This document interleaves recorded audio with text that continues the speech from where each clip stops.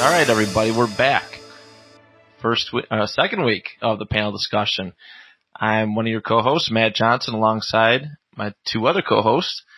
I'm Greg Knowlton. Chris Gello. Guys, thanks for coming back. Thank you for tuning in, everybody. Today is going to be technically the first episode of really how we do what we do, so to speak. And, we have a format. We're going to review an old comic, review a newer comic within the last month, and talk about an indie comic that will be fan requested, although we did not have any fan requests this week. But we'll talk about that one a little bit later. Any news going on, guys? Well, I'll start off.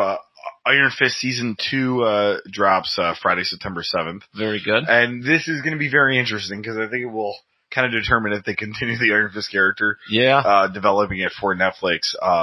I'm very intrigued about this season because I think they are going to learn from their mistakes. They didn't say really any involvement from Misty and Luke in this, which kind of makes sense with the way Luke Cage ended. Right. Or at least for Luke, maybe not Misty. But what I'm really excited for is looks like we're going to get a full Steel Serpent story. That'd be with awesome. Davos, he comes back. And then, but the one that kind of throws me off is Typhoid Mary being the villain. Like, she's mostly a Daredevil villain. I mean, hey, this could be really good. I wonder if it's almost like a villain for Colleen Wing. It seems maybe. Something like that. But I'm really intrigued to see where we're going to go with that. I really want to know more about Warren Joy this year, too. I mean, I don't think Iron Fist was as bad as people said it was. I think the action was off, but I think the storytelling, I got invested in Ward Meacham and Joy Meacham. Yeah, no, I did like their character arcs, angles, so to speak. I thought the action wasn't bad. The story jumped around a little bit, but at first you're kind of confused, but when you finally reach the end, that last episode, and everything starts to make sense, starts to come together, how, Danny Rand was just kind of played in a game, so to speak. I think it was just Danny that really turned a lot of people off to it. But I think Defenders showed a lot of hope for that character. It was already better written. Yeah, it was better written, and the acting was a little better, and his personality was a little better. One of my favorite scenes is right away when they start fighting and Luke Cage is standing there and Danny's behind Luke, kind of using him as a wall to get around and use that combat. Yeah. And just their little quips before, I was like, I kind of hope both these shows semi-flop, so they just go, hey, maybe Heroes for Hire is the choice to go here. Or even just, I think that's a definite route that they should go. You gotta, Luke Cage and Iron Fist are famous on their own, popular on their own, but I think the thing that people really want to see is Heroes for Hire. The episode where of Luke Cage Season 2 where he shows up is really well done, and then I think that's where you get your full Iron Fist. Right. You get the best of them when he's with Luke Cage. They play off each other really well, and then it would also open up the doors for a little bit of Daughters of the Dragon, so I think that would be cool too. So I'm excited to watch this season. I hope he gets his comic book costume. I hope he gets it. They teased that. They did tease it? Okay. I didn't see anything. I hope they do because, that Iron Fist costume is so iconic. Yeah. And actually, Daredevil, I know it wasn't the color scheme, but Daredevil's costume in the very first season reminded me of Iron Fist's get up, so to speak. And I would really, they would help set it over the edge. You know what I mean? When Daredevil first got his red costume, we're like, holy shit, this is an awesome moment. And I think once Danny Rand in the Netflix show gets his iconic comic costume, it probably will help set Iron Fist over the edge too. Well, never nothing. He's a billionaire, so you should have an outfit. And one thing I hope for this year is I'd like a secondary hero because they've done Colleen Wing, but they haven't done that much on Iron Fist. Right. And I'd like to see Shang-Chi. I think it's time to get him. Not a high cost character. No, not at all. And it's something that would work with that storyline. Maybe somebody helps him beat Davos or something. Right. Very good. Anything else going on? Any new releases that anybody's heard of or that have been announced? No new releases, but I know I'm excited. Marvel has announced they're moving forward with a couple more Blade projects. There were 2 more announced. And the best part about it is, especially if you're a fan of the other older movies, that Wesley Snipes is back and he's going to continue to play Blade. I know there's mixed reviews on Blade 1 through 3, but honestly, I liked all 3 of them. I was always a big fan of all of them. My only beef was like, I wish Hannibal King was a little cooler in the third one. Yeah. He had his powers. Weak. 1 and 2 are really good. I'm intrigued by the 2 projects because there was that rumor of him mentoring a daughter, and or a young girl Blade, and I wonder if that's what they'll go. But I really would love to see just worn, like gritty Wesley Snipes as Blade in this universe, in the Netflix universe. Oh yeah. I mean, I know they're talking movies, but in the Netflix universe, and then he interacts with Daredevil and stuff like that, and then you could just tell all your own stories. That's where you can introduce Jack Russell and characters like that. Yeah. Some of the weirder characters. Thing. Without a doubt. Blade would be a nice addition going forward. Do you think, I mean, MCU or like in the movies, I feel like he would make for a better TV show, but I'm sure Wesley Snipes' rate is too high for that. They've talked a little bit of both. Oh, really? So, like, I the possibility. He's not big enough I don't think he's too big for TV anymore. No, not anymore. That's fair. The tease has been there's a possibility of a movie and a Netflix series, which he would be the first to do that, which would be kind of cool if that's what happened, to see that maybe he bridges a gap in the Netflix series is setting up somewhat, like you said, a darker Marvel show, like Ghost Rider, like something in that world, the Dark Knight's world or whatever is there. The Marvel Knights. Marvel Knights. Dark Avengers. There it is. I'm mixing there was another one. Marvel Knights. There was another one too. I forget. There's Dark Avengers, Marvel Knights. There's like 6 there. But yeah, so that'd be cool to see him set something up there. And I don't know. There's a lot you could do with the character of Blade. Midnight Suns. That's the other one. And possibility, like maybe they do decide, like, hey, let's tie him with Mobius. Who knows? But I don't know. You never really know where he's going to go there. What's that? That Sony mess. Yeah. Oh my God. Yeah. I know. I would love. I think if Blade were to come, I would like Morbius to be a villain for that. Without a doubt. Is it the first original show they announced for the Disney streaming service from Marvel? That may be like the first big thing. It's a franchise normal people know. You put all the Blade movies on there. Because they actually, I think they bought Fox. So I think they have the rights to have those old Blade movies. So you put all the old Blade movies on there and you're like, hey, we're going to do Blade, the TV show. Yeah. And then I think maybe what they'll do is put him in an MCU movie as a mentor for somebody or something. That's a possibility. I wouldn't hate that. I wouldn't hate that at all. They've said, basically, I was watching some stuff on the streaming service and that everything's going to be on there as long as it's not R. So Deadpool is going to be the only thing they're going to avoid sticking on the streaming service right now. He's still going to be involved. They're still going to keep him the same. But they said anything that's not R will be on the streaming service. Oh, good. So which basically is all you're going to be missing is Deadpool and Logan. I wonder if it would be a slow rollout though. Like if they won't put anything at once. Be like, hey, this month you're going to get, we're going to put Generation X TV show on, like stuff like that. Yeah, you never know. It's man, it's really good to be a comic book fan right now. We're literally living in the best age for it, without a doubt. I think you guys can agree with that. But anything else? Nothing. It's with Labor Day weekend. It's usually a slower news weekend, but it was cool. We got the Blade news and then with Iron Fist coming out. And like Venom's a month away now too. Yeah, Venom. For TV purposes though, after that, I mean, you get Daredevil in December. Agents of S.H.I.E.L.D. isn't until next year. Oh yeah. And Cloak and Dagger will be back. Well, I think Runaways is in December too. Okay. DC rolls out all their stuff on CW, yeah, right? So yes, DC is going to be all October. That's going to be heavy, which I hope to do a lot of DC that month. Yeah. God. It's a heavy Plus, I think Aquaman's early November, so yep. Yeah. DC's going to be heavy that time. Yeah, and we've got Venom coming out in October. Just quick for CW, I was just reading today that Cody Rhodes is officially going to be in a 5-episode story arc on Arrow. So really? He's in the prison with Arrow. Yeah, so he's that's awesome. A large supporting character for those 5 episodes. So that'll be kind of cool. It's like they're doing a mix of that script that they wanted to do for Green Arrow or Escape for Supermax and like Batman fighting out of Arkham. Like it seems like it's like both of those like scripts together, which is pretty cool because basically they got Bricks, which was played by Vinnie Jones, he's going to be in the first few episodes. Yeah, like they got some heavy hitter villains from Arrow's past to do this. So, very good. I'm excited for this season for sure. I think it'll be not that the last couple of seasons have not been good. I think it'll get it back to its former glory, and it's a total possibility, but it'll be good to see. Sweet. Very good, guys. You ready to get into this? Yeah, we can get into this. All right. Actually, before we get into it, I did want to say a quick thank you to some people who've helped us set up the show. Kevin Bennett for our opening theme song. I didn't have time to thank him last week because we came out with the episode before we got the song, but it's awesome. It's very comic booky, and I feel like it's ours. You know what I mean? It just rolls with the show. So Kevin, 8th Ave Beats, thank you very much.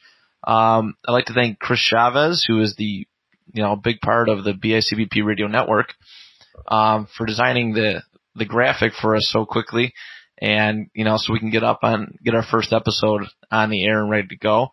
And yeah, just in him for more reasons than one, for giving us the green light to go on this.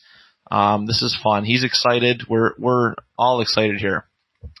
We have big ideas as far as it's what we want to do with the show, and I think we're going to do some good here. Just talking to some of these comic book shops and the dealers and all that. I think we got a good thing coming on here. So who wants to start? We're going to start. Oh, actually, I should read this. So as we said before, we're going to do a grading system for an old episode or an old book, a new book, and an indie, random, non-Marvel, non-DC comic. And our grading system is as follows. 1 is the art, and all these are based out of 10. You can get a highest score you can get is a 10. We have art, story, action, dialogue, and reread value. And obviously all the combined scores add up to an overall score, and that's kind of how we're going to rate the books from here on out. So who would like to start? Greg, you want to start? I'll start. Okay, very good. Tell us your book and where you got it from. We're going old first? Old first, yep. All right. So both my books I got from Pulp 716 in North Tonawanda. Okay. It's on East Ave out there. Oh, no, this is the Lockport. That's the wrong address. There's one in Lockport and there's one in North Tonawanda. Oh, good. Support them both. Main Street area, I think it's on. It is. I can't find the North Tonawanda address. It is. Oh, sorry. There we go. It's on Webster Street. Okay. It's right near the Wurlitzer. It's pretty easy to find. They do pastries. They do bubble tea. They do specialty hot chocolates in the winter. Cool. As well as comic books and figures. They are a new release store, so they don't have a ton of back issues, but they're still, it's a really great shop. So I picked up Generation X from there for my old comic. Generation X, this came out in 96. Okay. So I don't think I read too much Generation X.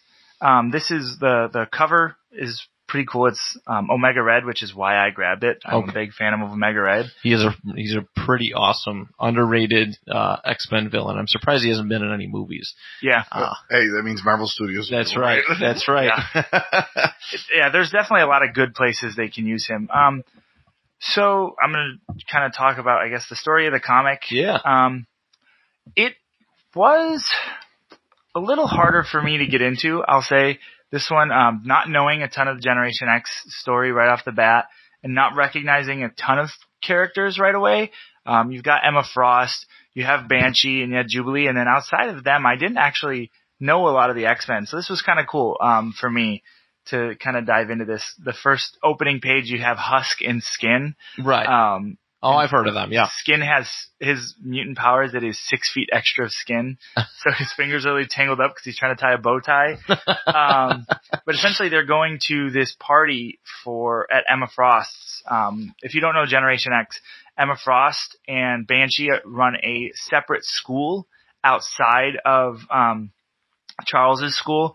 So they are, I think it's like Massachusetts is where they're supposed to be based out of or something like that. Okay. So they have their own student team that they are running, and it's made up of Jubilee and Husk and Mondo and M, and a couple other characters. But they're going to this big party, and Banshee is actually missing, who's their other instructor.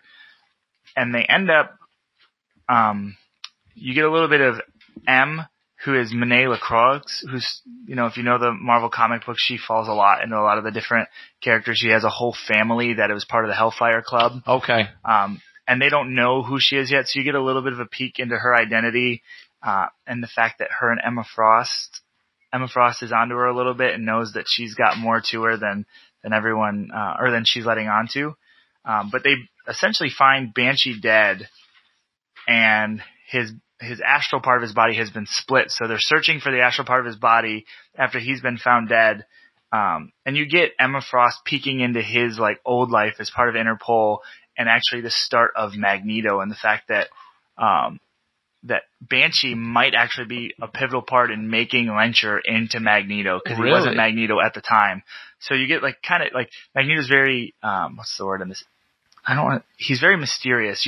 He kind of shows up, and the only way you know it's him is through his magnetic powers, and his eyes are kind of glowing. I actually thought it was Cable at first, the way they did it. Right. But it's definitely Magneto, as far as this is letting you know. And it's really cool because he's just there, just the silhouette.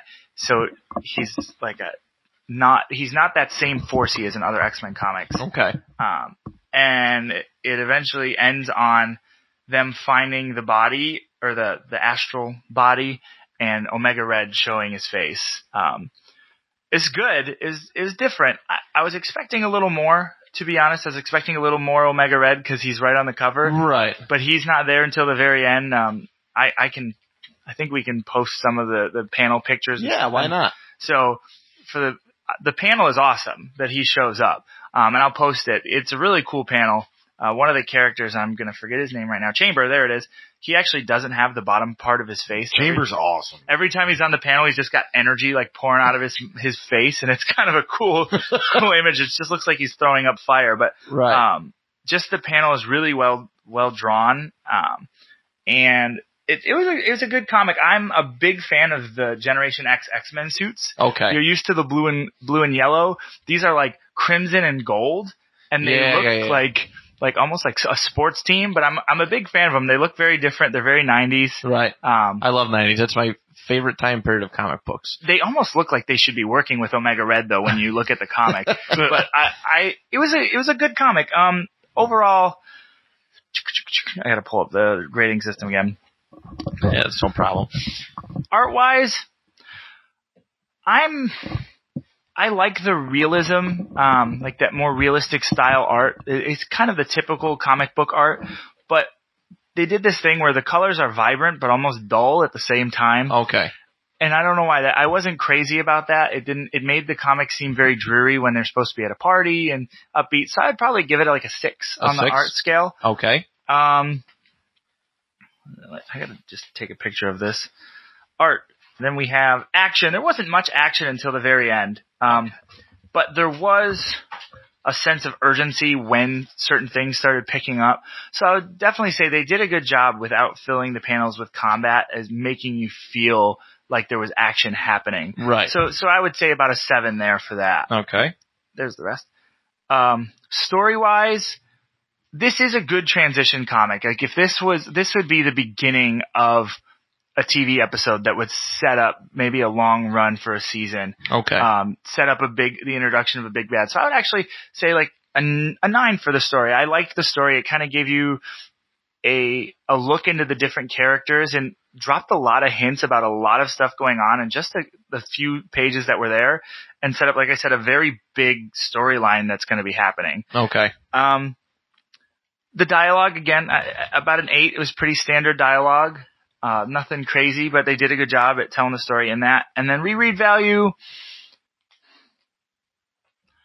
I would only say a 3 for the reread value, to be honest. The only big thing that I would go back and reread is the Banshee Magneto scenes, just because it was really cool, and I feel like there's a lot to pick up in those couple of panels. But outside of this isn't one I would want to keep picking up and go, oh, this was the best book. So, right. But It was cool.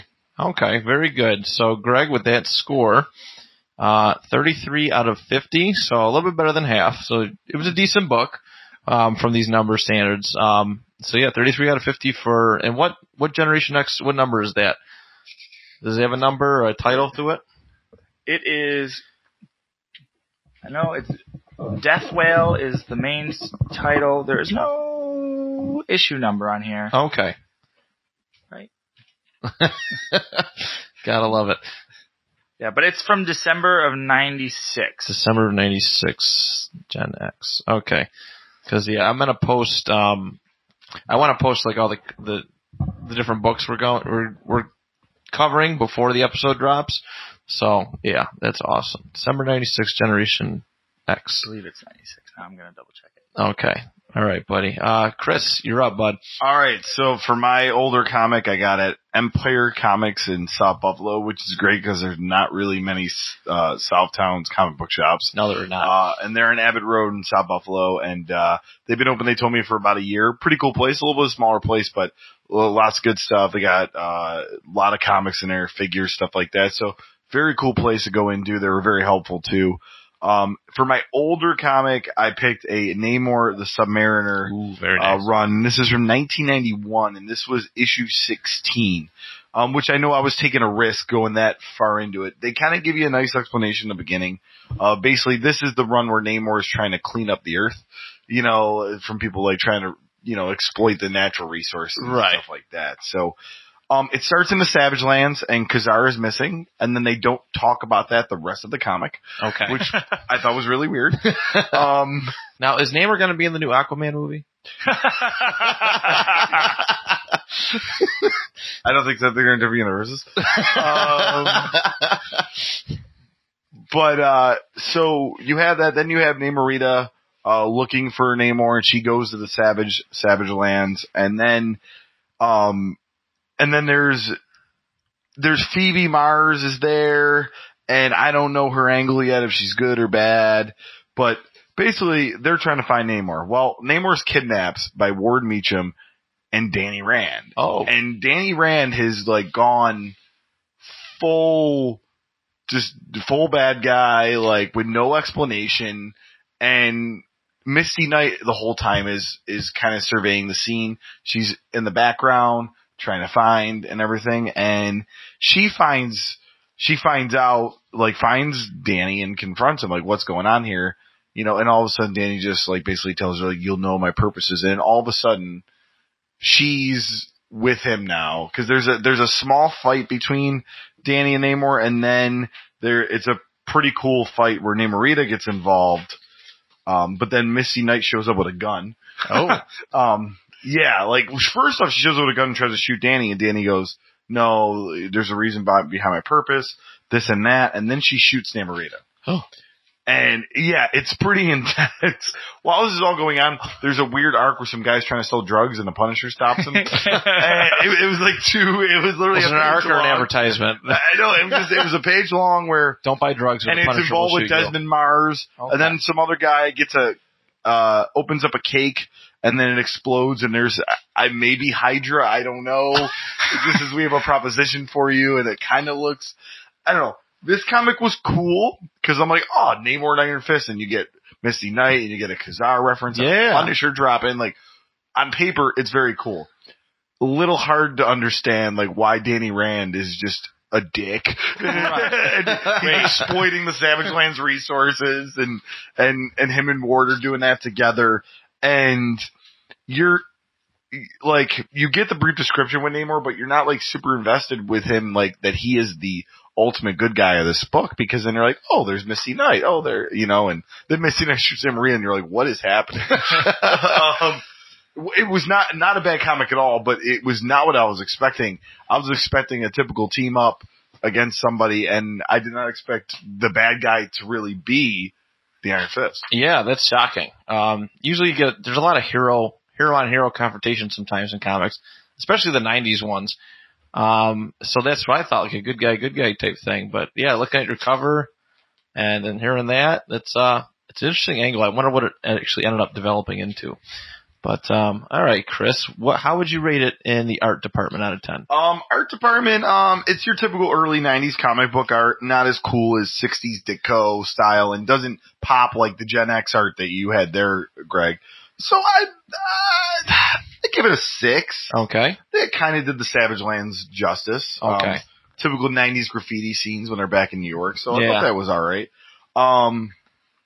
next thing is story, right? Yes. Sorry. Yep. So for story, like I told you, I was a little confused. I'm gonna give it a 5. 5. Like okay. I was excited there was a fight, but I was just like, why is a guy getting a cake in a prison? Why is a Punisher beating up a drug dealer?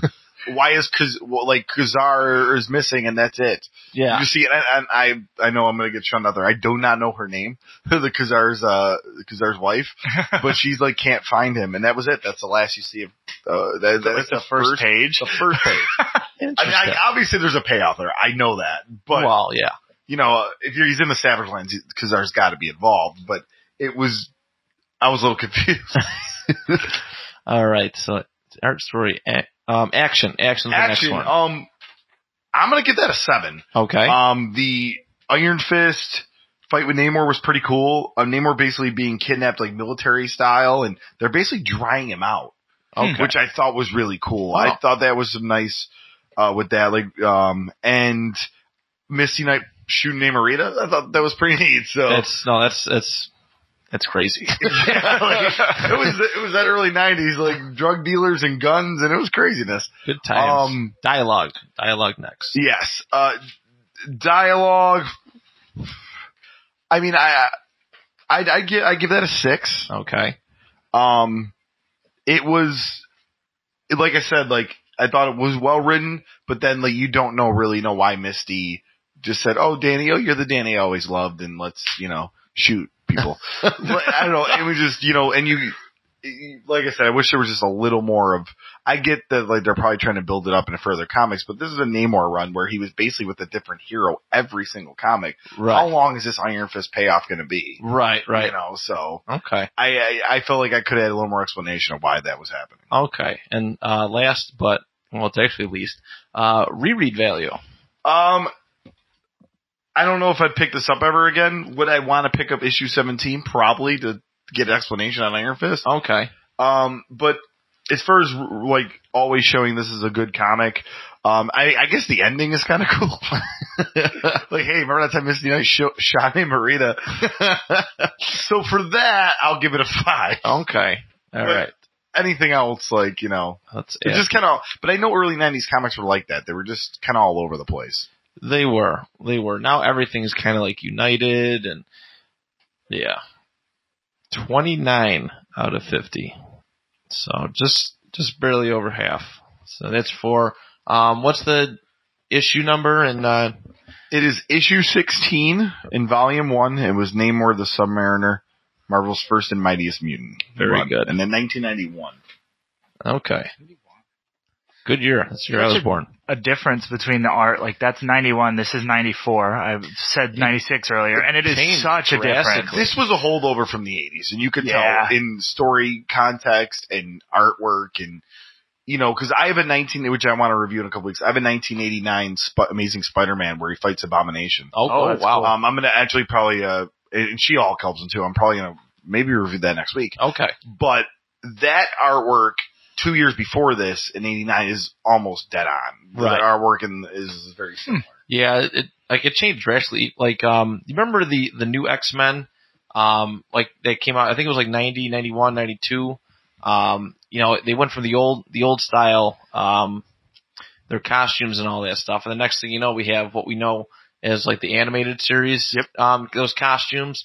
I think that transition happened in 92. But it was just such 92 was the year of the show, and honestly, it was the year of the popularity of them because they were always a fixture in comics. But yeah, I don't think anybody was clamoring for X-Men stuff until 92. No, you're exactly right. The show definitely helped, but like even like the costumes, like the artwork, as far as those went, it drastically changed I think people's perception because here now they're not all just a bunch of weirdos dressed up in the same costume.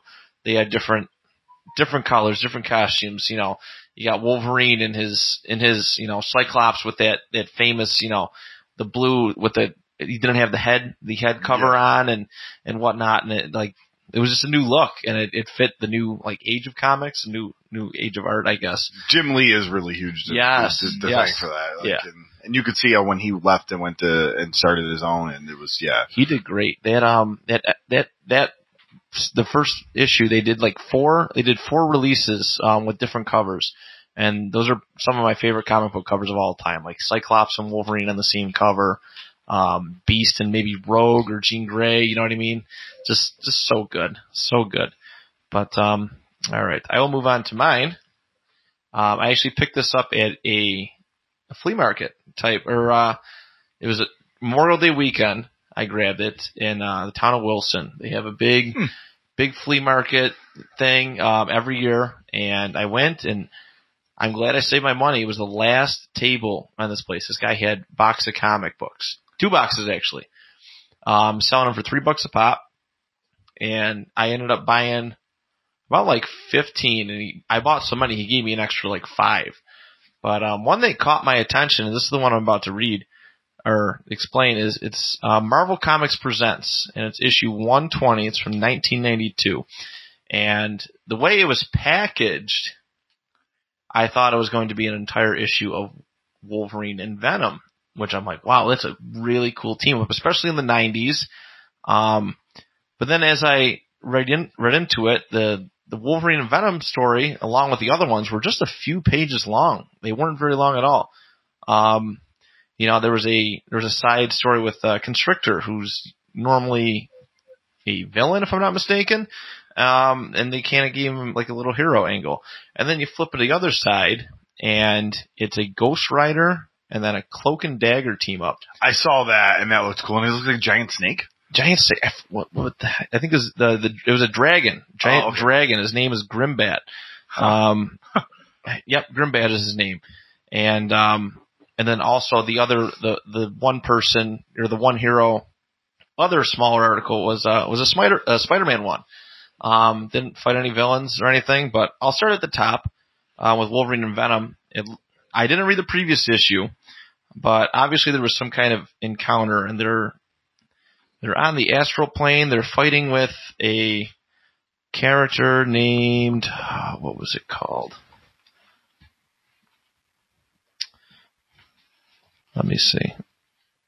It was some very random name. Nightmare. That was the name of the character. That's the thing. This thing on the cover. That's not a Nightmare from like the Black Panther comics or something. Like that. I don't. I mean, he's dressed in tribal gear. This thing, so it's entirely possible. Which actually that adds another interesting layer. But the comic starts off with Wolverine and Venom on the bottom of a waterfall. They both hit rocks. They both fell over. It looked like they had been in some sort of encounter. But they were both brought there for a reason. And Eddie's laying there. The symbiote has receded from him, and he's about to get eaten by a herd of crocodiles, alligators. Wolverine pulls him to safety, and he recovers. The symbiote starts to recoup, and then they discuss about being partners to go figure out what, Nightmare is all about and what's going on. And actually my favorite panel of it is Wolverine saying, "Just one more thing, I want to get straight between us." And Venom goes, "What's that?" And Wolverine shoves his claws through Venom's abdomen. He goes, "This." Turning the page over, then Venom goes, "I think we're all going to get along just fine."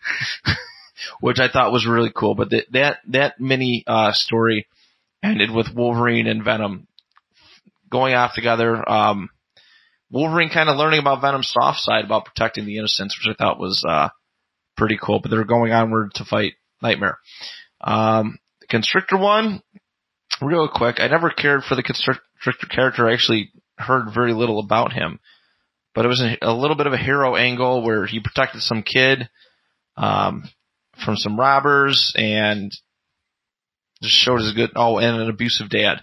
And the guy beat up the abusive dad. So it was a nice little touch. And Nick Fury just came out of nowhere at the end of it, was trying to make sure he did the right thing, and he did. But so that was the Constrictor one. On the other side, Ghost Rider, Cloak and Dagger. It actually starts off with Ghost Rider and Cloak. They're going to save Dagger. She doesn't realize it, but she's under the control of this Grimbat dragon, and they actually capture Ghost Rider and Cloak while trying to save her. Grimbat's intention is to marry Dagger and absorb her life energy. And he'll never need to, like, he's kind of like a leech, not like a leech, but he absorbs other people's life force, for the benefit of his own. And if he succeeds in getting Dagger, then he'll never have to do this again. But it ends, Ghost Rider and Cloak break out of the prison, and they're going to save Dagger from Grimbat. And that was the end of that one. And then the Spider-Man one, super brief, just like the Constrictor. He beats up a couple robbers. He takes off, and some kid sees him with his mask off.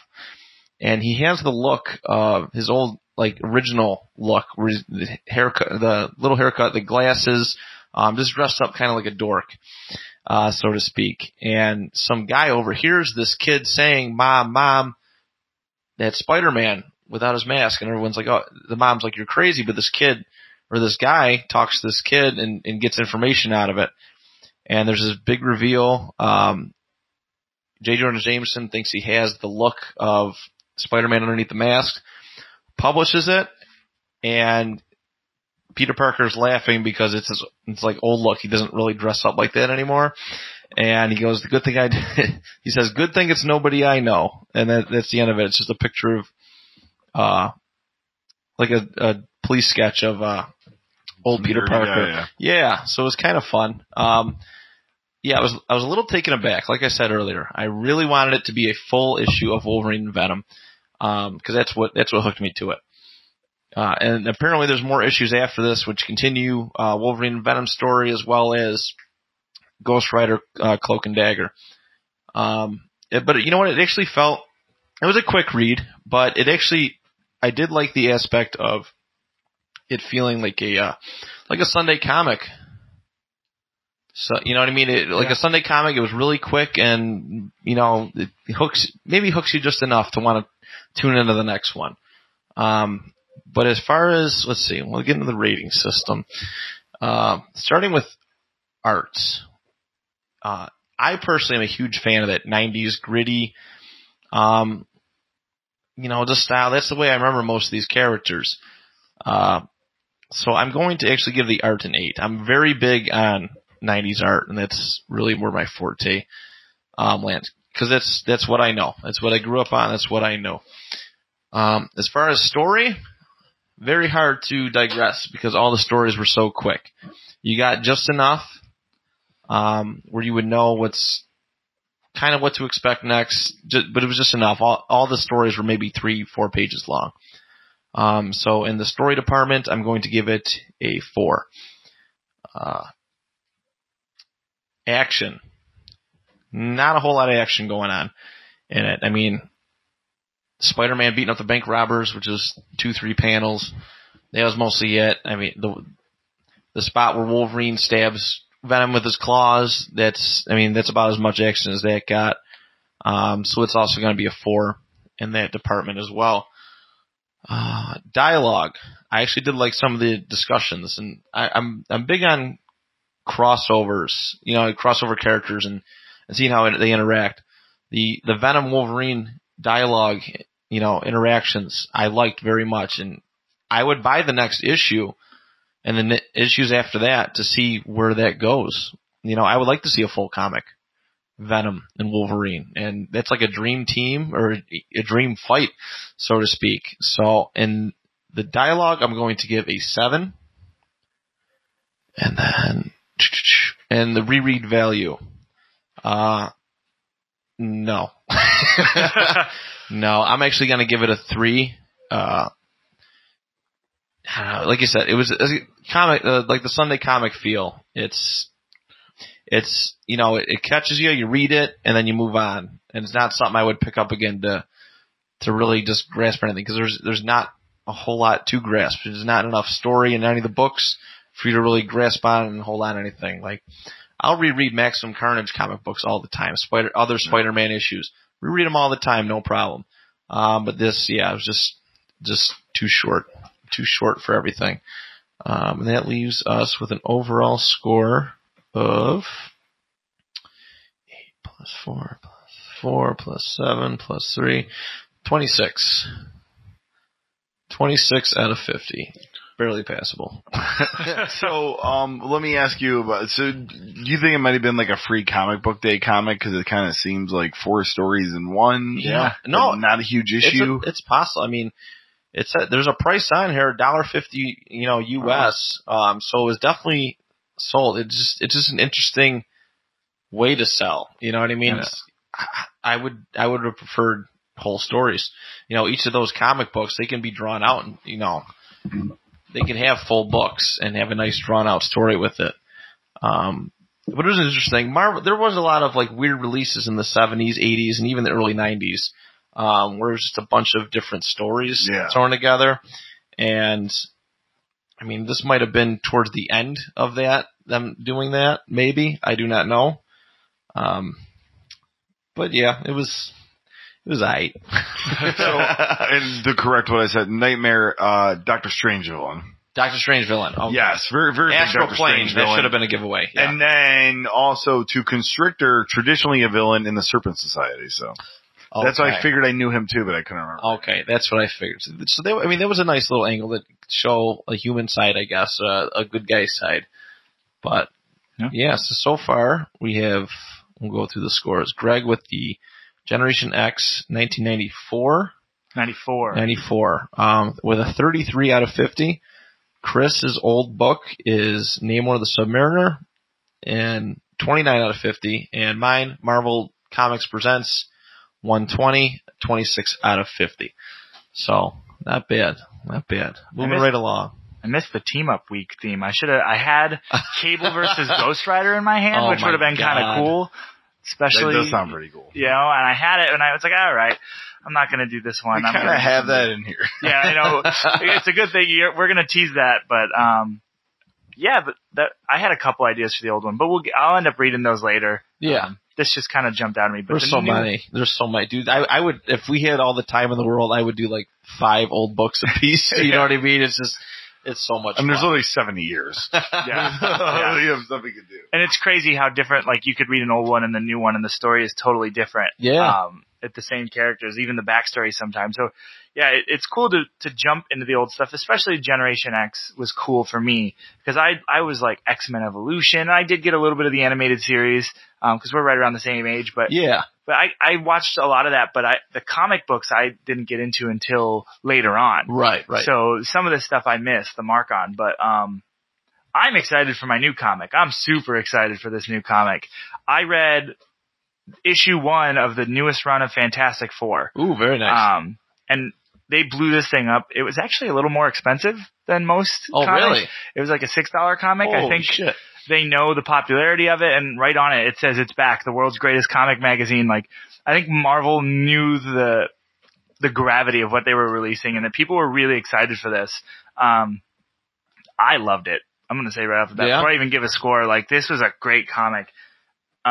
Essentially, if you don't know where the Fantastic Four has been, without getting into the real world politics of it, Secret Wars happened. Dr. Doom created Battle World with the powers of the Beyonders. Yeah. Messed everything up.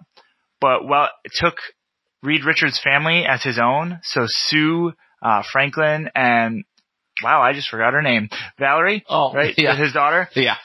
All became Dr. Doom's kids. Oh.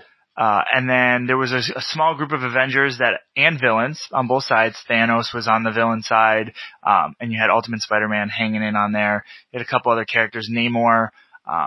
You had Phoenix Force Cyclops in Secret Wars. Ooh, that's my favorite. You had Spider-Man, and you had this whole group, Black Panther, that ended up helping Reed to take down Dr. Doom.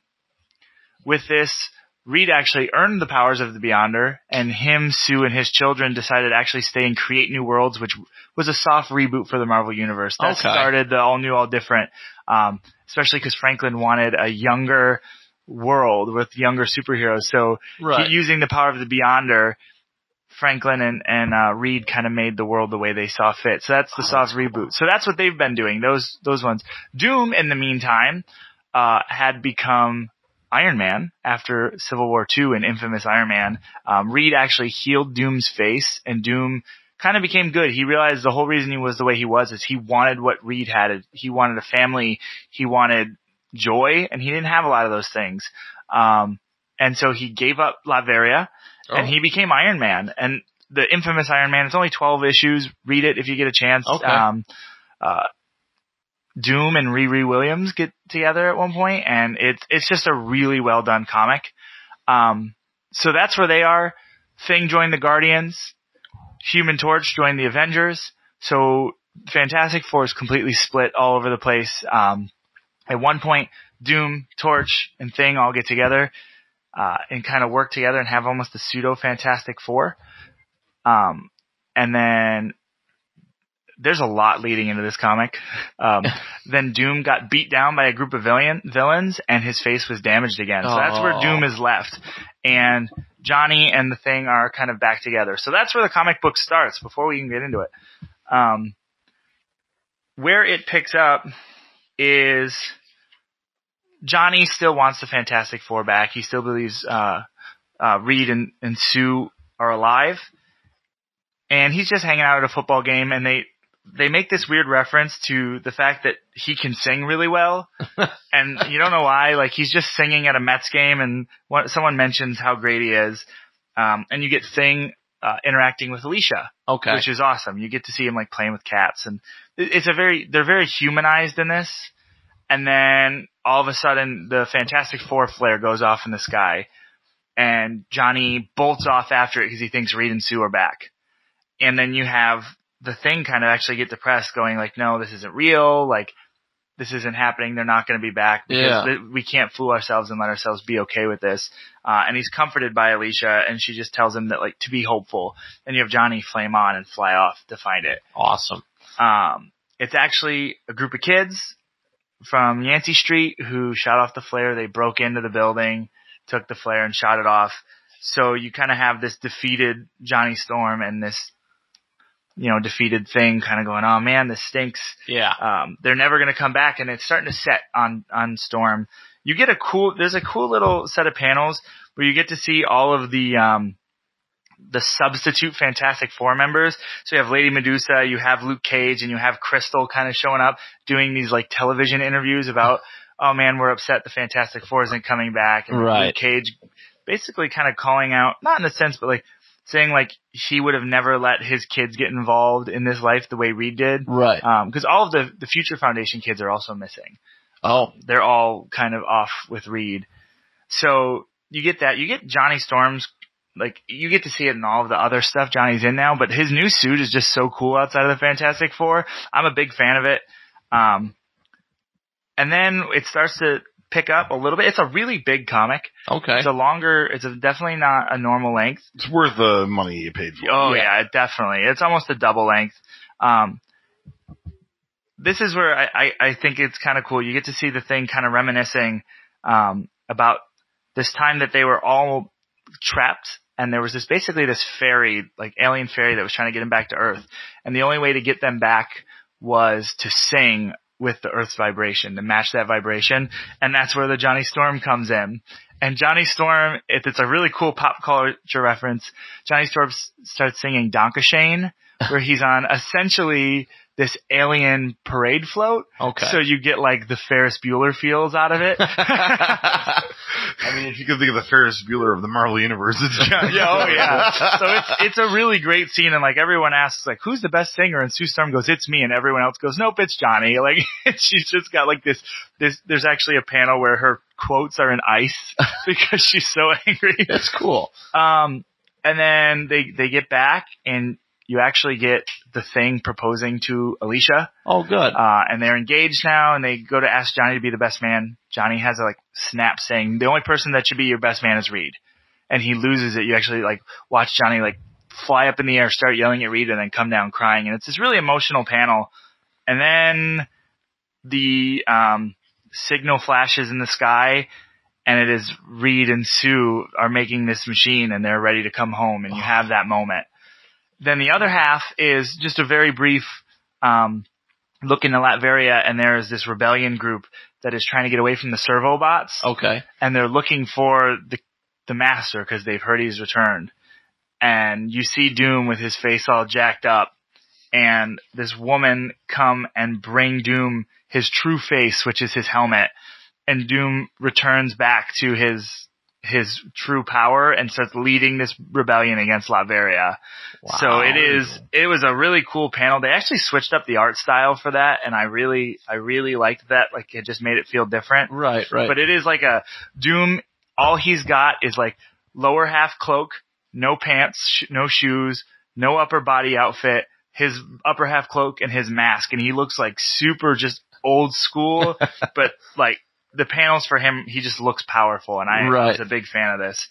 So I'll jump into the rating system. Yeah, absolutely. The art, there were two, like I said, there were two different styles. The Doom was more old school, realistic, gritty, and then the Fantastic Four had this realism, but like vibrant, very sci-fi, like popping color, family-esque art to it. But I loved both. I would give the art a 9, honestly. I really liked the way this comic looked on both ends. The story, again, honestly, I'm going to go 9s across the board, almost completely, minus action. Okay. But the dialogue was incredible. The story was incredible. Action, because there wasn't a lot, I'm going to say a 4. 4, okay. There was a little bit of action in the end with the Doom.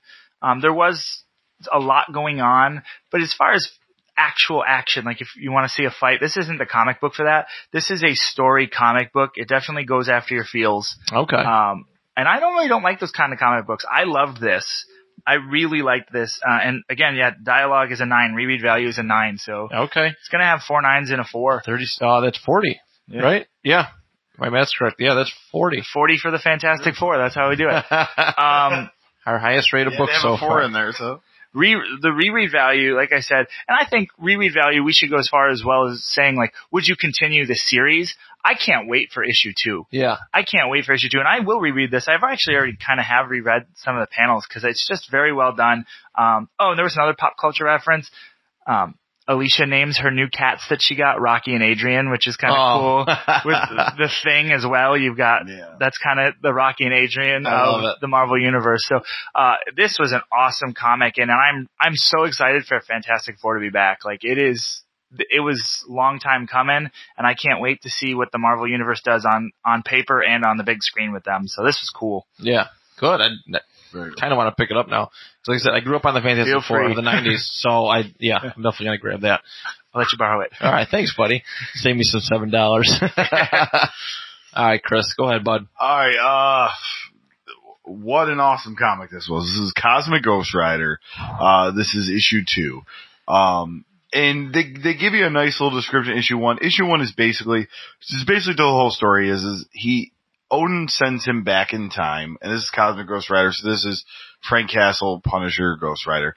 Odin sends him back in time, when he's in Valhalla, sends him back in time to kind of like, change his action, change his ways, give him a second chance.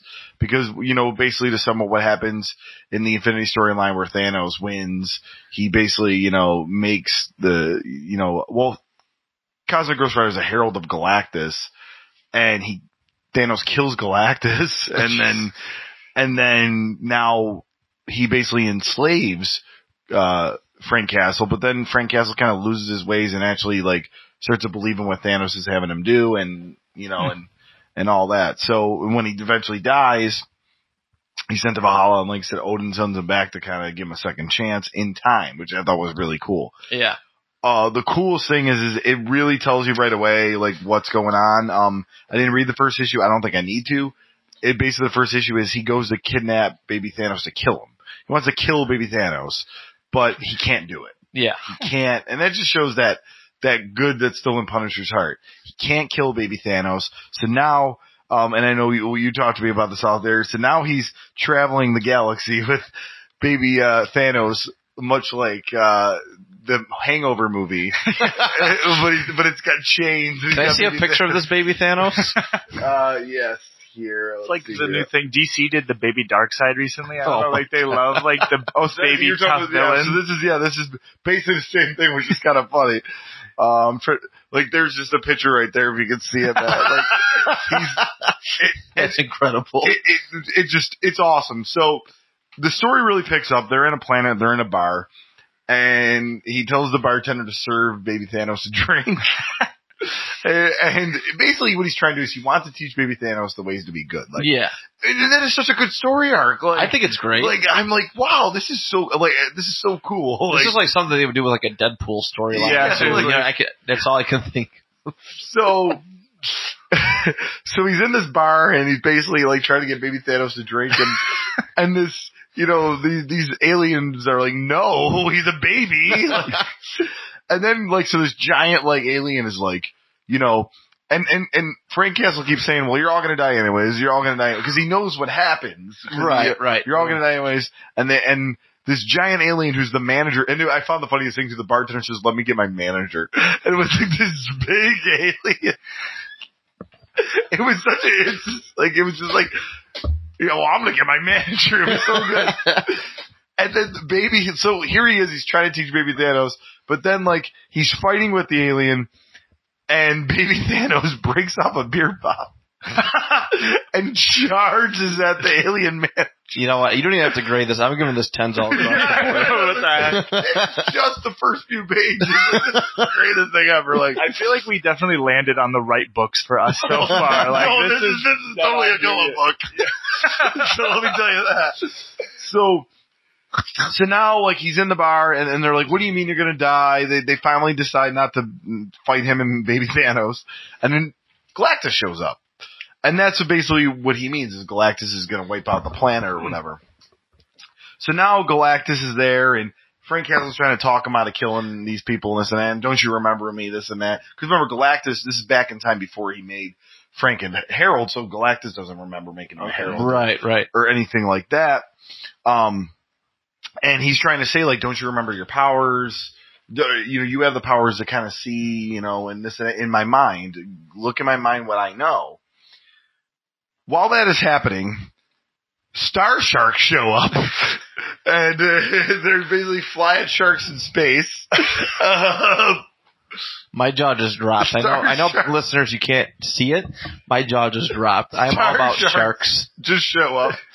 And now Galactus and Cosmic Ghost Rider kill the Star Sharks. The whole planet is happy. Where's PETA?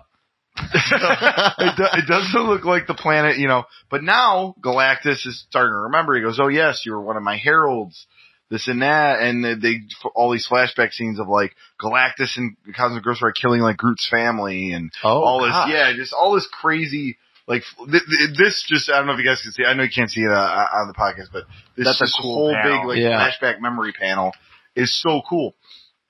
So then, Galactus, they're like, okay, he goes, all right, fine. So now we kill baby Thanos, right? And he's like, no, we can't, like, Frank's like, no, we can't kill, baby Thanos. So now Galactus is mad, but then Utu the Watcher shows up. And all the cameos. And Utu's very upset because he's like, what are you doing here? Why did you go back in time? And he's like, oh, I'm going to try to make Thanos good. He's not going to try to, kill half the universe, whatever. And the best line, and I have to read this word for word because this made me crack up. He goes, Francis, by making this choice, you just created a timeline in which the Punisher raised Thanos as a child. It does sound like a Hangover movie. Like this would be like, Frank goes, okay, so, and then Utu goes, watch this, and boom, there's an explosion. Frank is on the ground. He gets stepped on, and it's Cable and the Guardians of the Galaxy. Oh my god! The Guardians of the Galaxy of Cable consists of Cable, Jubilee, who looks like more badass than she's ever looked in her life. Jubilee. A Miss Marvel, who's now Captain Marvel with a Captain America shield. Really, very interesting. Rocket Raccoon, who looks to be Iron Man, an Iron Man armor. Really? And Juggerduck, which I thought is the greatest thing ever. And then to be continued. Wow. That's awesome. I expected cool. I got way more than cool. This was really the perfect blend of humor, action, and nice storytelling. Yeah. Because they're tying in, much like how yours was a first run, but it really worked back on that post-Secret Wars. This tied into the last Infinity War and all that, and how Thanos won, the one where Thanos won. So I thought that was really good. So first off, his artwork, I'm going to give it a 9. Okay. I mean, I'm one of those douches that just doesn't give 10s. Normally. That's okay. We'll eventually get one of us to crack and we'll have a perfect this artwork is really good. It's so good. No, that panel you just showed us a little while ago. Not that the podcasters can see it. But yeah. It was, it's impressive work. The artwork's really cool. I mean, I should give it a 10, but I don't know. I'm just going to give it a 9. Story telling, I'm going to give it a 10 out of 10. Very good. I never read that run where Thanos won the Infinity There's your War. 10. Huh? You broke. Yeah, well, I guess I can't give all 10s. But I was invested in this story the whole time. I mean, it's almost like a 1980 sitcom where he's raising a baby. But then, like, this guy from his past shows up. And then, like, some really badass dude. Like, it's just, like, I don't know. It's weird. It told like 4 stories in one, but it wrapped it all in. Yeah. Right. Would you have like Ghost Rider Tony Danza? Is that what's going on? I was thinking more like Tom Selleck. Selleck or you know what? No, actually. Selleck would be my Galactus. Why is his name escaping me? Ted Danson. Okay. It was almost Ted Danson. Is this 3 Men and a Baby? it had that Gutenberg feel. Yeah. That sounds weird. But yeah, so that was great.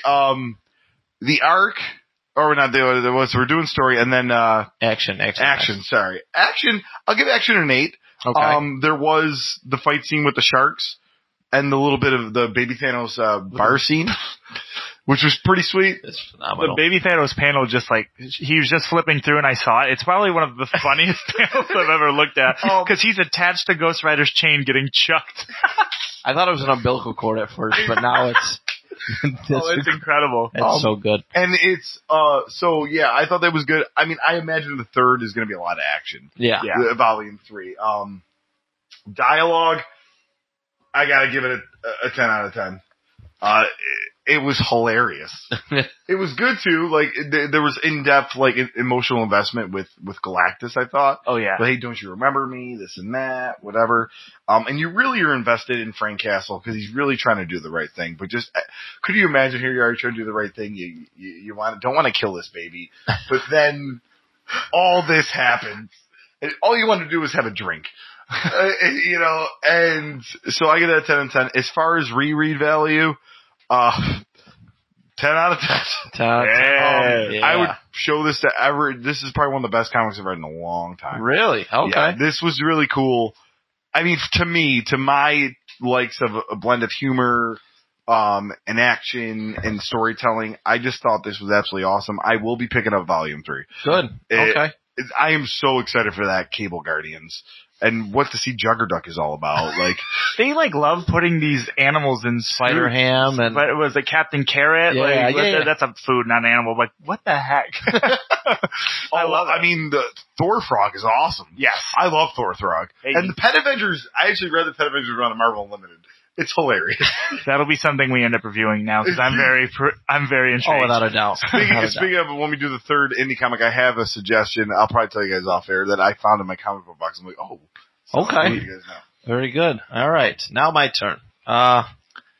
Batman: Kings of Fear #1 just came out a couple weeks ago in August. Gotta be honest, my first DC comic book pickup ever. Loved Batman character through the cartoon, through toys, through movies and whatnot. Batman's always been symbolic in that gesture to me, but never have I picked up a Batman comic, and I was actually really impressed. And I'm sure that there's hundreds and probably thousands and thousands of great comics like it. I'm sure Greg could attest to that. It was cool. It was an interesting book. Started off with a encounter with the Joker. Joker was trying to call out Batman. He knew Batman was watching somewhere, and he wouldn't come out. So Joker cut one of his henchmen's throat.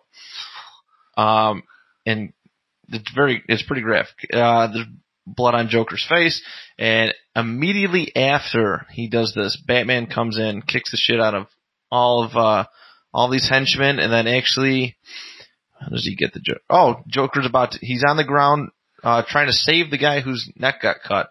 And while he's doing it, Joker's sneaking up behind him, trying to stab him. And Batman grabs him by the ankle, right before he's about to get killed, and drags him into the Batmobile. And there's interesting, fun little dialogue. Joker's, being the Joker, trying to get into his head, playing the mental game, so to speak. And eventually Batman can't put up with it anymore, so he turns the sleeping gas on in the Batmobile. And right before Joker passes out, he goes, "Ooh, lavender, my favorite." So, all right, yeah, so he passes out, they're driving. And they awake, and Batman is dragging Joker into Arkham. And the nurses and whatever are complaining that Batman just comes in there whenever he wants, turning in villains. Little dialogue, just kind of just trashing the Batman and the way he is. One of the nurses saying that it's his fault that the Joker is the way he is because he obsesses over Batman, which I thought was an interesting little point. But while this dialogue is going on, Joker gets away in Arkham and actually ends up getting past a couple other doctors, nurses, and frees all of Batman's original, iconic villains. All of them. Like the top rogues? The top, Bane, Poison Ivy, Penguin, Two-Face, Mr. Freeze, Killer Croc. And they all try to jump him. And within a couple panels, Batman has beaten all of them and has them all. Joker's knocked out. Everybody's knocked out. But one of the doctors comes by after he did what he did and says, "Oh, but there's one more missing." And it happens to be Scarecrow, which I thought was really cool. I think Scarecrow is, besides from Joker, one of the more intimidating Batman villains. You can do more with him versus what you could do with a Penguin or some of the goofier gimmicked villains. I would argue the Penguin, because I'll have to send you some comics with the Penguin that he's awesome. But Scarecrow, dude, Scarecrow's cool. Yeah, psychological. That's a great thing about Batman's villains. Some of them are really good psychological villains. Penguin is you don't get that a lot. Penguin is one of those people low key, probably one of Batman's top three. Really? He would be in the top three for me as most dangerous because there's so much history with him, and the Waynes and the Waynes actually screwing over the Cobblepots and stuff. So there's a lot of really cool stuff with the Penguin, especially if you read different comics. But, okay. But yeah, no, Scarecrow and the costume reworks they've done for Scarecrow makes Scarecrow so cool. I mean, I'm looking at this right in here. He looks very intimidating. Very intimidating. And then here we are. At the end, Batman's in his Batmobile he's about to hop in the Batmobile to go after Scarecrow. And Scarecrow comes out of nowhere, sneaks from behind, and goes, "Boo, sleeping gas." And final panel is, "I see you." That's what he's saying to Batman. So it's a first of a 6-issue miniseries. Pretty interesting. I'm hooked. Definitely something I'm going to look into. Probably going to pick up the rest of the miniseries. I know I didn't say this before I started reading the comic, but I did pick this book up at House of Fantasy in Niagara Falls on Pine Avenue. It is a little hole-in-the-wall comic book shop, but it just feels right. The atmosphere is just it's what I would want from a comic book place. And the owner is really great. He helped me. I told him what we're doing with all this podcast, and he helped me. And this was one of the books he suggested. He suggested a bunch of indie ones as well, but this is one of the ones that kind of jumped out to me. Aside from that, was it a Scooby-Doo one? Scooby-Doo Apocalypse? Yeah.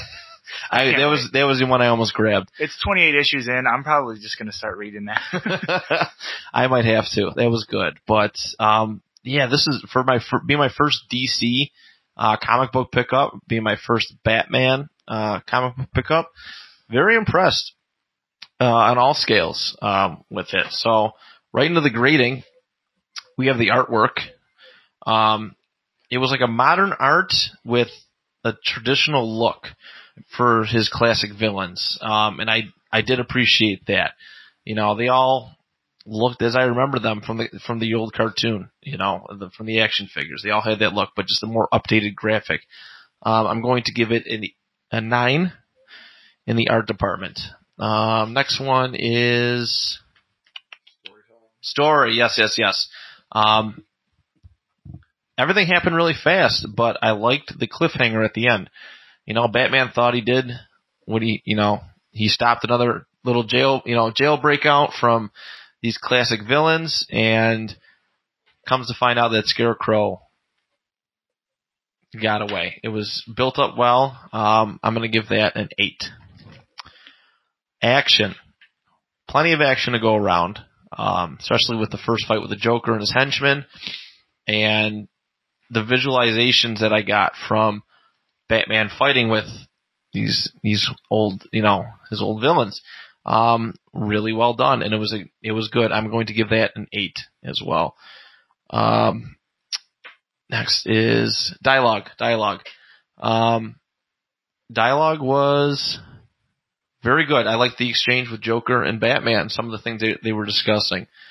There wasn't, once the action got going, there wasn't much dialogue from there, but I really like Batman and Joker's dynamic. And even I did like some of the stuff that the nurse said was discussed with Batman about blaming him for why the Joker is the way that he is. His obsession with them. So I'm going to give that an 8 as well. And the last one is rereadability. I would. Absolutely. I'm gonna finish that with an 8 too. It was fun. It was fun to see all these classic characters, and although brief, they didn't provide much of a challenge for Batman. It was cool to see them. It was cool seeing Arkham Asylum in a comic book, and I'm looking forward to see where they go with it as far as Batman versus Scarecrow. It's gonna be solid. So let's see, we got 8 times 4, 32 plus 9. That's 41, I believe. Sure. Sure. Niagara Falls math education. 41 out of 50, I'm going to give that one. So, very good. And we have one more to discuss. Yeah, our indie comic. Our indie comic of the week. Greg, you picked it? Yeah. You call it. So I can I'm going to kind of blame my wife, but I'm also going to blame my mother because my wife was like, oh, maybe we can watch this. And my mom was like, no, you guys need to watch this. You would like it. So we started watching Riverdale, which. Is that how you get hooked on this? And that's how I got to this. Is I started watching Riverdale, which is inspired by old Archie comics. And it's actually like, it's a drama teen show, but it's a pretty good mystery, and they do a good job of keeping it dark, and like, I feel like anyone can really enjoy it, but it's still definitely got its Gossip Girl roots to right, it. Right. But no, it's a really good show. But I was walking through the comic book shop one day, and I saw Jughead the Hunger, and it's just Jughead Jones, the iconic crown and the long nose, but as a werewolf. And I was like, all right, what is this all about? It was an interesting dynamic. Because normally, not to cut you off, but like those Archie comic books, it's like, I don't know, you get this visualization of this happy, stuff, and yeah. They do have a darker twist to them. Even before Riverdale came around, you've got like Archie's Madhouse, which is this, and then there was like Archie's Weird Tales or something. I can't think of the actual name, but there was like some ghost stories back in the day. Is there different universes too? Because when I read the Jughead the Hunger, there was like 5 different other Archie comics. So I was wondering this is like an Archie like horror universe, and then essentially, yeah, like it's like most comic books where they have their multiverse where like it's just like they don't really acknowledge it the way DC and Marvel does, right. But it exists. You've had Archie versus Predator, Archie versus Batman. Like Punisher showed up. Archie, yeah. Archie Punisher, right. Not Batman. That was my bad. But Archie versus Predator was one that happened recently too. So you had some weird stuff. But this is essentially Jughead Jones is from a long line of werewolves. And I think there might have been either the Zero issue or a small run before this that's leading all into this. But you have Jughead Jones, who is goofy Jughead, always hungry, which is funny, why they picked him. He's always shown eating in like every panel. And he has run away from Riverdale because he was a werewolf and committed some crimes and murders as this werewolf, like a whole list. I think he killed like 6 people is the list he runs off, and goes to, he's working at a zoo. The comic book opens up before they even get into that Reggie Mantle has been attacked, and he's been attacked by some sort of animal. Clearly, werewolf attack. Jughead even mentions, like, he regrets what he did to Reggie. And you have this whole thing in the doctor's office where you start to wonder what's going on with Reggie, and his heart rate picks up, and they just say, "How is he alive?" Right. And it cuts away. I don't know. Anyone else want to keep elaborating? Or? Well, I do like the storyline with that, with like Jughead, where it was a circus he actually yes, went that's what it was. And there was Circus. a lot of great dialogue with him and the character Abby, where she's like, you're a teenage kid that ran out of a circus, like, and I love the current reference that they made. She was trying to reference, like, why people run away to the circus, and there was the clown. I think it was like Bogo the clown or something. And she's like, he was a Ponzi scheme. He was a Ponzi scheme, and he was Madoff before Madoff. Oh, Madoff, yes. I popped at that. Like, I thought that was a really good line.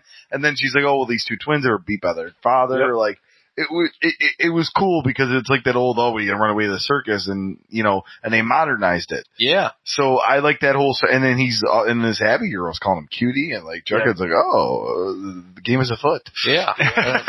And they were looking for that missing chest, I think it was. Yeah. Something like that. But he ends up going to his trailer, because obviously at night, he turns into a werewolf.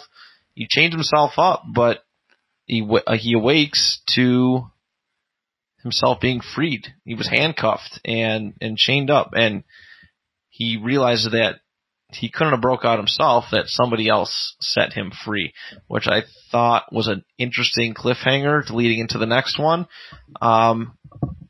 And then there was a little side bit, too, about some people. I forgot what their names were. Veronica? Well, it was Betty, right, wasn't it? But, there's Betty, and Archie has one thing going on. Yes, Betty and Archie got their thing going on. And then Veronica had another thing going on as well. She was hunting. She's trying to hunt him down. She got her, I think it was an uncle? Her cousin. Her cousin, excuse me. Betty Cooper is from a long line of werewolf hunters. And she's just treating Archie like shit. He just, it's like, you're the reason why we got into this and this and that, and basically forcing him to go find Jughead and kill him. Like, that's really what she's doing. Her cousin, shows up and rips Archie out of the car and throws him on the ground. This is my cousin. Oh, yeah, and then that was their thing. They went to go search it. And that was just before the end panel, which seemed... Yeah, that's right. The Veronica storyline is the final panel. You could talk about it a little bit more, because she's with Mantle, right? Or supposed to be with... Kind of, sort of, yeah. And this, it's different than the TV show. Like, in the TV show, there's different people are with different people. It's actually not, Jughead's with Betty and vice versa. I really hope Josie the Pussycats are in this horror run. They've got to be at some point. They're I really want to see something with that. They're a key part of the show. But Veronica is kind of on the phone with Reggie and how are you alive? I heard you were dead. What's going on? And you have all of a sudden Reggie show up at the door. And kind of kick the doors down. And that's how the panel ends, is him standing over Veronica. It was a little, and we left it out, and Abby is killed at one point. Jughead's killed. He thinks, but he was freed, and he finds Abby dead, and it's gory, man. That panel was gross, and not what I expected. I expected spleen and eyeballs popped. It was more than I expected out of it, to be honest, but I don't know. I don't know how we want to grade this one, if we want to do a group grade or just talk about it. No, we'll do group grade, and we'll go one at a time, and we'll go through everybody. So we'll start with the art. Yeah. We'll start with the art. I liked it a lot. It was dark. It was grim. It put you in it felt like the whole way the art style was, it made it seem like it was a horror comic book. Yes. You know what I mean? It wasn't, because like I said a few minutes ago, Archie, Jughead, it just feels like happy, normal Sunday comic. Sunday comic. Absolutely. And then you see this, and it's like, well, shit's getting real here. And it absolutely was. It was dark. I'm gonna give the art a 8 myself. I'm gonna give it an 8. It was, and I did like the graphicness of it. Yes. How, when he cut that what's her name? I'm sorry, I keep forgetting her name. The random girl. Yes, the circus girl, when you cut her up and her intestines were laying on the ground. Like, it was so visual, so graphic. It was unbelievable. It was his only shot of love, too, and that's the thing, too. Like, here he is, like, one person being nice to him. Yeah. You know, and it sets up a really cool for the rest of the run. With the art, I think on the other side of it still looked like a classic Archie comic. It still felt very original. Archie had a little more of the football player look to him, but it still felt like an old school Archie comic while still having that horror feel to it. That's a great The take. upbeat panels had like a little more, like that feel to it, and it was good. I'm gonna go an 8 as well. I really liked it. I really liked the way it was drawn and the fact that they were able to blend that nostalgia and horror together. Okay. Yeah, I mean, it was completely different art-wise from anything I read this week. It had a nice grittiness to it, and it's almost like I even got a Riverdale feeling to it with this dark, just ominous, like murders and stuff like that. Twin Peaks and all that. That's where Riverdale's inspired from. Like that style. So I almost got that that vibe with it, which was, I think, pretty good. This is a nice read, I think, for honestly comic book fans or just fans of that TV show. I think either or can pick it up, which I thought was pretty good. Yeah, or just a horror fan in general too. I think like as a horror fan, this is something people enjoy. If you're a fan of werewolves, right? No, it was a very cool angle. It's pretty cool. I'll give it an 8 too. I like you said, like I think Jughead looked classic. Yeah, but then like I think they modernized where they needed to be, and the werewolf art was really good. Yeah, with Reggie in the end, like I thought it was really good. And next is action? No. Storytelling. Storytelling. Sorry, I apologize. It was very good storytelling. Yeah. And it has me hooked going forward into the next ones. And I read this one online. You guys all read this one online as well. They're sold out in a lot of the stores. It's really hard to find. I think the oldest I found was 7 and 9 was the brand new one. So this is actually flying out of comic book stores. Yeah. House of Fantasy actually only did special orders for these. Yeah. They did not have any spare copies left. But yes, story, I'm also going to go an 8. I'm hooked. I'm curious as to where it goes from here on out. I'm going to say a 9 for this because I'm all for it, and I'm interested in just the story of this one made me so interested to read the other things they're going to do like this. So I would definitely say 9. Okay. I really was invested in Jughead's story. Betty, as much as entertaining as it was, Betty and Archie, like, I want a little more explanation of why she's such a bitch. Like, I know I hate to, I said I was going to swear a few times. That's okay. So, but really though, like, just like, I get it. She's she hunts werewolves, but so did Kate Beckinsale. She was never so mean. Still, I don't know, like, still that was a little confused on. And like the Reggie Veronica thing, I don't really have much of a backstory. So just coming in blind, I'll give it a 7. Okay. Fair enough. All right. Very good. Now is action. There wasn't a whole lot. I mean, there were some scenes. And, they were graphic, but obviously it was the first of many, so they're trying to build up stuff. You can't go too crazy. So the action is going to be a little bit light for me because there was so few. Although cool, I'm gonna give it a 5 on the action. Yeah. I'm gonna go, maybe it's because of all of my time watching ER as a kid. I'm gonna go a 7. Okay. Because that opening panel where they were rushing him in and like having the cash cart and all that, I was like hooked on that. I was like, this is exciting. Okay. Like, this is really fun. And then the final scene of Reggie kind of like coming through the sliding doors, classic horror style. Like there was a lot of suspense feeling there. That filled in, like it was very first set of panels, very last set of panels. But it got me like excited to keep reading through all of it. Okay. So. Yeah, I mean, I kind of agree with Greg on that one. I think the stuff with the cousin Bo or whatever, that was cool, and then the werewolf at the end. So I give it a 6. 6? Yeah. Okay. Very good. And then dialogue. Very good dialogue throughout. I'm actually going to give it a 10 on the dialogue department. I really liked it, and obviously it's the first, like we said, it's the first of a big series, and there's a lot to talk about, but for me coming in, I'm learning a lot. I'm learning so much about this universe, so to speak. And I thought the dialogue was very well done. I'm going to go 9. 9? Okay. Especially, the show is cheesy. Yeah. So I wasn't sure what to expect out of the comics, and reading some of the older comics, it's more of that, like, golly gee, So, and not all of them, but that's the vibe and what I expect grabbing an Archie comic. And it wasn't like that. It was very well written. It was very well thought out. And, I enjoyed the dialogue as well. So yeah, Sweet. I'm going to go 9. Yeah, I mean, it was very good dialogue. You like, especially stuff with Jughead and Abby. Yes. Thought that was really, really good. I'll give it a 9. I'll duplicate Greg. Okay. Very good. And then rereadability. Did you pick it up again? I mean, it's an easy pickup. We just gotta go online.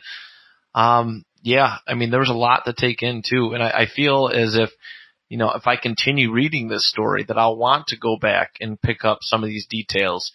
Keep looking back at what happened to help explain what is going on and what will happen. I'm going to go 9 in rereadability. Yeah, I'm going to go 9 as well. This might be like a Halloween pickup for me. Like, something I read around the Halloween season every year. It's that perfect time. I mean, it's September now. We're getting into fall, essentially. Yeah. So, like, it felt appropriate for this time of year, too, reading Don't you worry. I have a list of, like, horror comics for October. I know. Dude, we got to find some stuff. I have a ton. I really liked it. This would not be my first choice normally. Yeah. I'm actually glad Greg suggested this. And I would want to know what goes on in the future. I was telling you guys off air, I want to know more about Betty Cooper's character. Like, that's and I want a Van Helsing Betty Cooper comic. Yeah. Of just her killing all these monsters throughout. Like, I've always been enamored with, like, Van Helsing type characters. That's why I always like Blade and all the Midnight Suns. Right. So, Moon Knight too is another one that kills a lot of monsters, So I like this. I'll give it an 8 because I'm still not like, it's still an Archie comic. I know, I'll give it an 8. I want to know what happens in number 2. So okay, very good. So let me add up these. Oh, you're saying something, Greg? Yeah, I was gonna say, and if you end up picking this up and you like it, there's gonna be in the same universe Veronica. But it's going to be Vamp Veronica. So it's the same style, but you're going to have a vampire Ronnie, which will be kind of cool.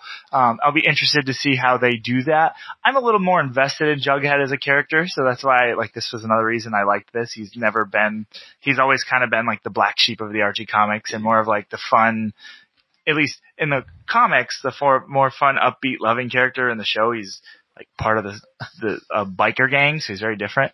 But no, I'm interested to keep picking up some of the Madhouse stuff and where it goes. Yeah, this is good. I'm really glad you chose this because, like Chris said, this would not normally be a first choice, but the whole point of the show is for us to kind of expand our horizons a little bit. And, I already feel like I'm touching stuff I normally wouldn't pick up. I mean, obviously my first Batman one and then this being my first, Archie comic, Jughead one. Well, getting into a modern comic too for me, when they did All New, All Different, I really haven't read any Marvel stuff since then, and that I'm so glad I took a risk on that. Yeah.